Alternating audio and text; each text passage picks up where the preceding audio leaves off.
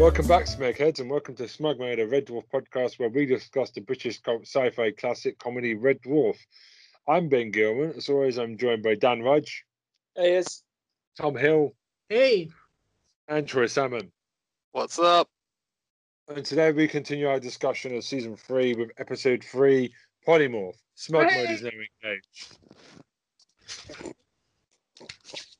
So, this episode's basic synopsis is the Red Dwarf crew encountered a polymorph, a genetically engineered space mutant that drains the emotions from humans that has arrived on board Red Dwarf. Who wants to go first? You guys be doing. Well, I think who wants to go first is probably Lister and Crichton going at it. I mean, they seem pretty eager, to be honest. There's a lot of fanfics being written on that scene. But I have one question at the beginning. Did you pen a few of them, Ben? Yeah, I think you did. Well, let's take it, my teeth. My other hands are busy. You'll bonk anything, won't you? Yeah, I'm like the Captain Jack Harkness from Torchwood. I'll bonk anything. Mate. Please don't do it. Bring a dodge, please don't. So I have a couple of questions to start off the episode. Right. There was a warning on the beginning of this episode about graphic content, but I didn't see anything untowards, like anything dodgy. What do you guys think? I think it's a plot It was device. a different time, mate. Yeah, it's different alien. Looks like something that flipping. He's got Ridley Scott. You know what I mean? Ridley Scott's alien. I think it was just a plot device. It was to make you go, "Oh, this is going to be interesting." Exactly. Yeah. I honestly, because it was think it was because there were two guys that looked like they might be simulating sex just for a joke. I think that was literally the entirety of the warning. Possibly, but Yeah. I mean, it was done. It was done after the back in watershed. So. No, but it was done after the watershed, so they didn't have to put any kind of warning, which is why I think they did it for effect, rather than anything else. Fair. You probably got a point. Question number 2. Where are the Scutters? They've not been seen in Season 3 yet. Well, it's a big ship, isn't it? Yeah, it's a massive ship. Exactly. He just writes itself in it. It's a massive ship. Every episode since Season 1 and 2. They've been in every Yes, but that was episode. when they were downstairs. They weren't in the officers' quarters then. Did you ever see a Scotter in the officers' quarters? Ever? Right. You've got too much knowledge. Also, I have a question. What are the rocks inside the bottom of the Red Dwarf hull? The black rocks that I've only just noticed there. What, the fact that there's a bit of it that's kind of encrusted? Yeah, it looks a bit like I think that's because it's a mining ship, I guess. But I don't know. Also, the fact that it's been travelling around in space for millions of years, it's getting a bit crusty, I guess. Yeah. Really gave it much thought. Okay. Alternatively, it could be for ballast. So what I want to talk about is Crichton's groinal socket. I mean, I don't think they come back to this as much with Crichton's groinal socket. Well, he gets a lot of use out of it. Whisk. No one would eat the egg zone. Okay, quick question for you. One of my little pet peeves. Yeah. Lister put Crichton back together again, right? Yeah. So why wouldn't he know about the groinal socket? Surely if he didn't know what he was doing and was trying to do it based off of some sort of blueprint. Yeah, but he's obviously put it in knowing there's a multi-attachment thing there because he's not that thick. I don't know. It's possible that he's that thick. All right, maybe. But obviously, it's the bit where the aliens already masquerade him as a sausage or boxing shorts, and then obviously Crichton, gets on top. And there's obviously the famous story of it took a couple of minutes for the audience to calm down. Chris Barry stood there for 5 minutes before he could deliver the line. Well, I can't say I'm completely surprised. Yeah, Wish they left that in a little bit longer. But it's interesting. I don't know if you saw it recently. There's been a documentary called "The First 3 Million Years," which is all about Red Dwarf, like up until season 12. It's really interesting. It's on day. And they were saying that they'd obviously rehearsed that scene, but they didn't know that it was going to get the reaction off the audience it did. So that, and what's his name? Robert Llewellyn and Craig Charles couldn't actually hear each other. Yeah. Craig Charles only knew when to say his lines because he knew when Crichton, the guy playing Crichton's mouth, stopped moving. So he then shouted his next line. He had no idea. They couldn't actually hear each other at all because the crowd were laughing so much that they couldn't actually hear. And they had never predicted, because when they'd rehearsed it, they'd done it. Okay, fine, yeah. But with the audience, they hadn't realised that that was going to be the line that basically set the whole audience off, was those two doing that. Whoa. I didn't know that. Anyway. Just goes to show basis always works. There was something you told me about this episode, Tom, that was actually kind of interesting. Mm-hmm. The first use of something in particular. Oh, yes. It's the first time there's any reference to Space Corps directives. Yeah, Space Corps directives. Where Crichton says, what is the Space Corps directive that says that we must try and meet with other life forms or something? It is our primary overriding duty to contact other life forms, exchange information, and wherever possible, bring them home. What about the Rimmer directive that states quite clearly, never tangle with anything that's got more teeth than the entire Osmond family? Yeah. Yes. Yep. But I do. But I share the cat's worry about the hospital tools for dinner and hospital. That, he's cleaned them. They're all clean. But how clean is it really to prepare food with something that's been in somebody's body? How clean is it ever? If it's been sterilised, I'm sure it's fine. Yeah, but I would share the cat's. Yeah, I'd be like, yeah. I wouldn't take the chance. I'd be like, no. Look, kidney trays make great side dishes. That's true. They do. But it's because it's hospital related. It's just kind of, I don't know. There comes a point in every 3 million year journey through space where pragmatism takes precedence. Very good point. Got a point. Got a point. Don't go that. It's got to be done.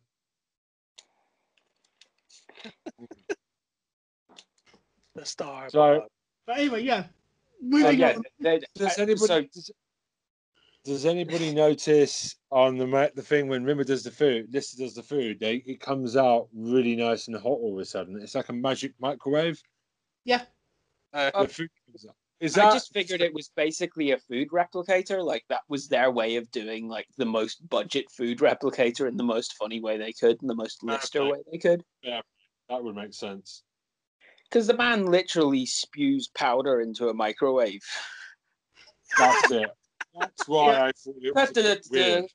Just enough. Takes the single spoonful out, throws that away, pours the entire can in. Too little.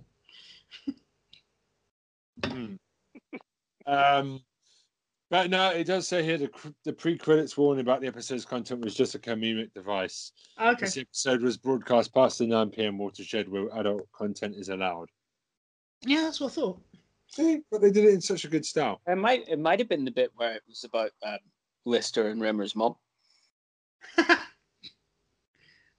Well, let's get to there in its proper place.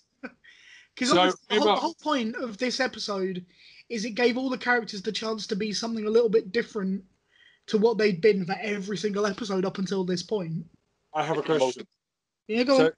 So during the whole first couple of scenes where Lister's in his dressing gown, he's not wearing pants. It's only when he puts the boxes on you realise, wait, Lister's not wearing pants. He's gone commando. Yeah. Oh. But then again, he kept the road closed, so fine. Yeah. Yeah. So we get a bit more about Rimmer's childhood. So his brothers made him the Queen of Spain. Yep. And a landmine in the sandpit. What a great family. No wonder why Rimmer's so fucked. No, yeah. But yeah, it's just I all right, here's another minor pet peeve. Okay. This creature, this polymorph, it sucks emotions out of you, right? Yeah. So what exactly is it sucking on when it puts the thing on Rimmer's head, and how does it do that? He's made of light.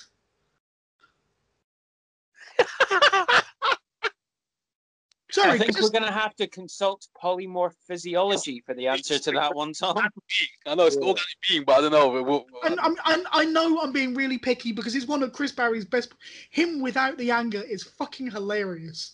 But just him being happy is just him being that hippie is just. Call it extreme if you like, but I propose we hit it hard and hit it fast with a major, and I mean major, leafleting campaign. Yeah. Oh god! I'm sorry, that's just and Craig Charles, Lister, the nicest guy, having no fear, is just into brilliant. Complete brilliant. My wife thought it improved his acting. I was like, yikes. My wife actually thinks he should be an actor in EastEnders. She doesn't think Craig Charles is very good at acting. Did they ever actually get to a point where they figured out the choice for their group, what they're going to call themselves?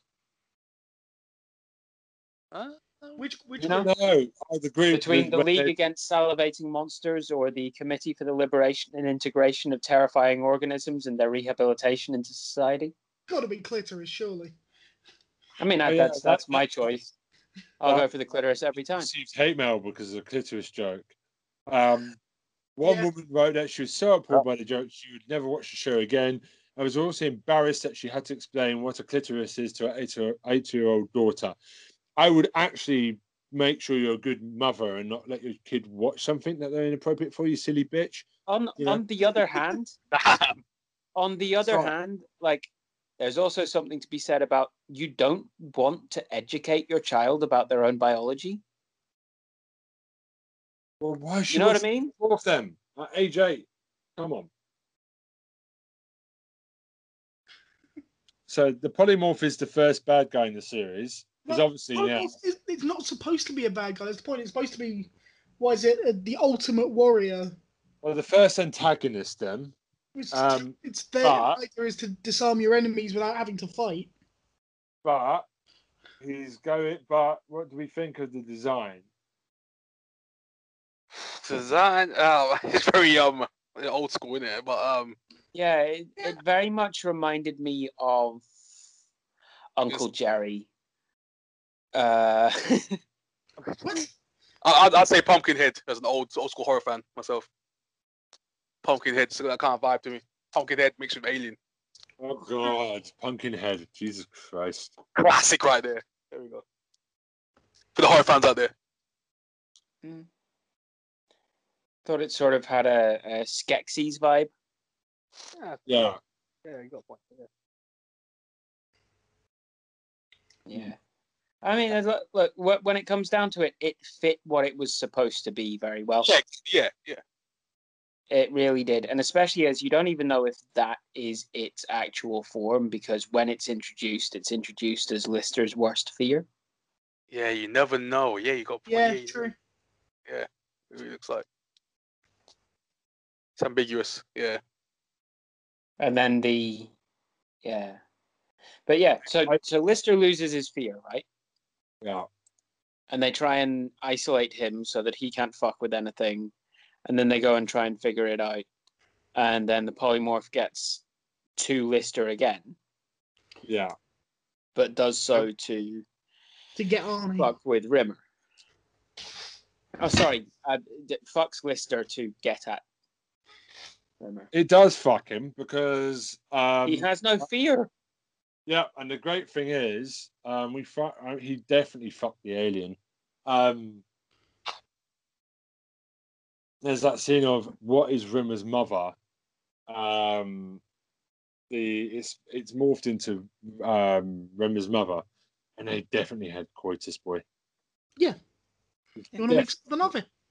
Yeah, definitely. I do love Crichton insulting. He's so energetic, honestly. I thought my false teeth were going to fall out. Lovely.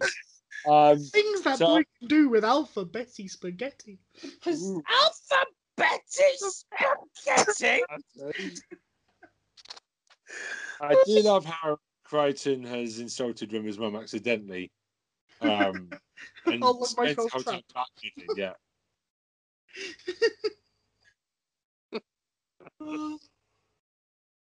Oh, Jesus, funny as heck.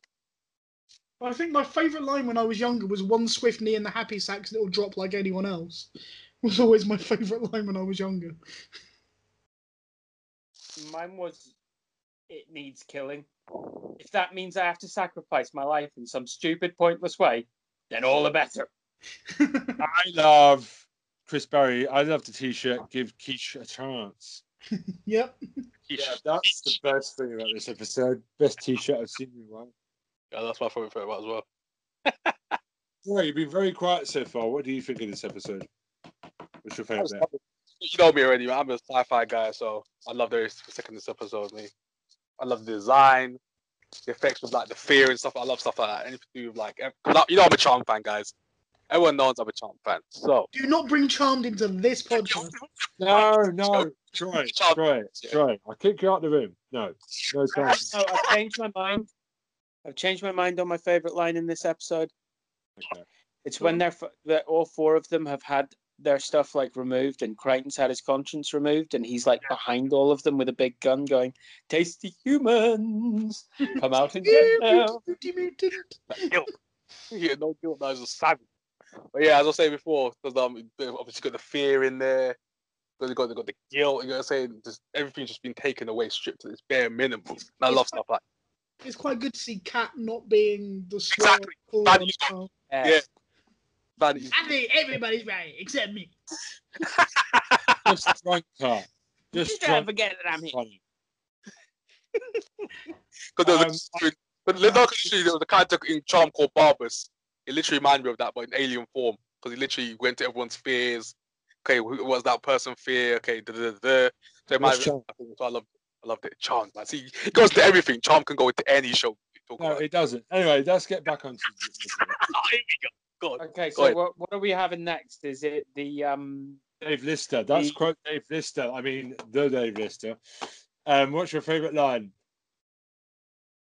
I love the bit where he says, "Why don't we go to the ammunition stores, get the nuclear warheads and strap them to my head? I'll nut the smegger to oblivion." That's my personal favourite. I don't know. I'm not sure if that would work in comparison to, car boot sales, some street theatre, possibly even some benefit concerts. If that's not enough, I'm sorry, it's time for the T-shirts. Mutants out. Chameleonic life forms, no thanks. So the plan, I don't understand the plan though. The plan is to run away in Starbug. What were they going for? No, the plan is to deal with it. They never really get to how they're going to. Yeah. And in the end, their own blunders end up saving their life. It really is. With those energy beams. Yeah, the heat-seeking... The heat-seeking just wander around the entire ship until they find something to blow up. No, in fairness... Why do you need a polymorph if you have things which are bullets that will just hang around in the air and vaporize whatever they come into contact with? Exactly, that was ridiculous. On a mining ship!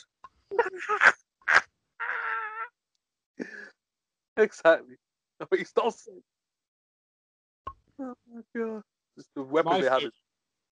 This episode ends on a cliffhanger where we find out there's a second one and that there's a second Dave Lister on board.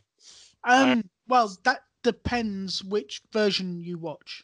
There's a remastered version as well, isn't there? Yeah, the remastered version, they changed it from being a second Dave Lister to being a bouncing beach ball that they then did a little after bit to explain that it was less violent than the other one and went and lived in Lister's clean underwear drawer and died many years later of old age. And the reason for that was one of the writers said that he was sick and tired of asking what happened to the second polymorph that looked like Lister. So he rewrote it so that the other one wasn't a danger and they never realised it was there. Was basically the way he got around it. That makes me feel so bad for the second polymorph. Well, it just goes to show you how rarely Lister went to his clean underwear drawer. That starts with suffering right there. My God.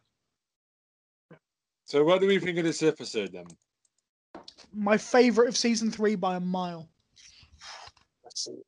Chris Barry and everyone is bringing that into this episode. Even Crichton being a snarky little bitch in the corner. Oh yeah, there's one thing. I don't know if you noticed. There's one bit. You know when they're whispering in the cargo bay. Yeah. And Crichton's actually speaking with an English accent because it was the first scene they filmed, and Robert Llewellyn hadn't decided what accent to go with yet. Yeah. So yeah, but because he's whispering, you kind of don't really notice it. But actually, he's using his own voice at that point. Accent. I didn't think about that. Oh my days, that's true. Watch that. Yeah, I mean, literally, like, I think it was the very first thing he ever filmed, and he just hadn't come to a decision about the voice yet. Oh, that's what like going between accents and that. Yeah, because he tried quite a few apparently. Yeah. Before he found the one he wanted. Also, this is the very first episode that wasn't done in front of a studio audience. Oh snap! Oh no! Sorry, no, I'm wrong. It's the next one that wasn't. Oh, yeah. My apologies. I'm getting ahead of myself. Okay. What do we think of the episode? So Tom thinks it's his favourite of season 3. What about you two? Hey, you already know what my answer is, Ben. You already know my answer is sci-fi king right here. If you aliens, I'm good. You know that. I don't see any reason to argue with these opinions. It is literally the best one they did in season 3 by a country fucking mile. Amen. Amen, fucker. Also, I will actually, I will say that there are things in the earlier ones that I do like better, like personally, but that doesn't mean that I don't recognize that this is the one which, like, they bring everything. They bring the science fiction, they bring the tension, they bring the slight horror vibe to it, they bring the comedy, they bring the timing, character work. The writing is smooth as fuck.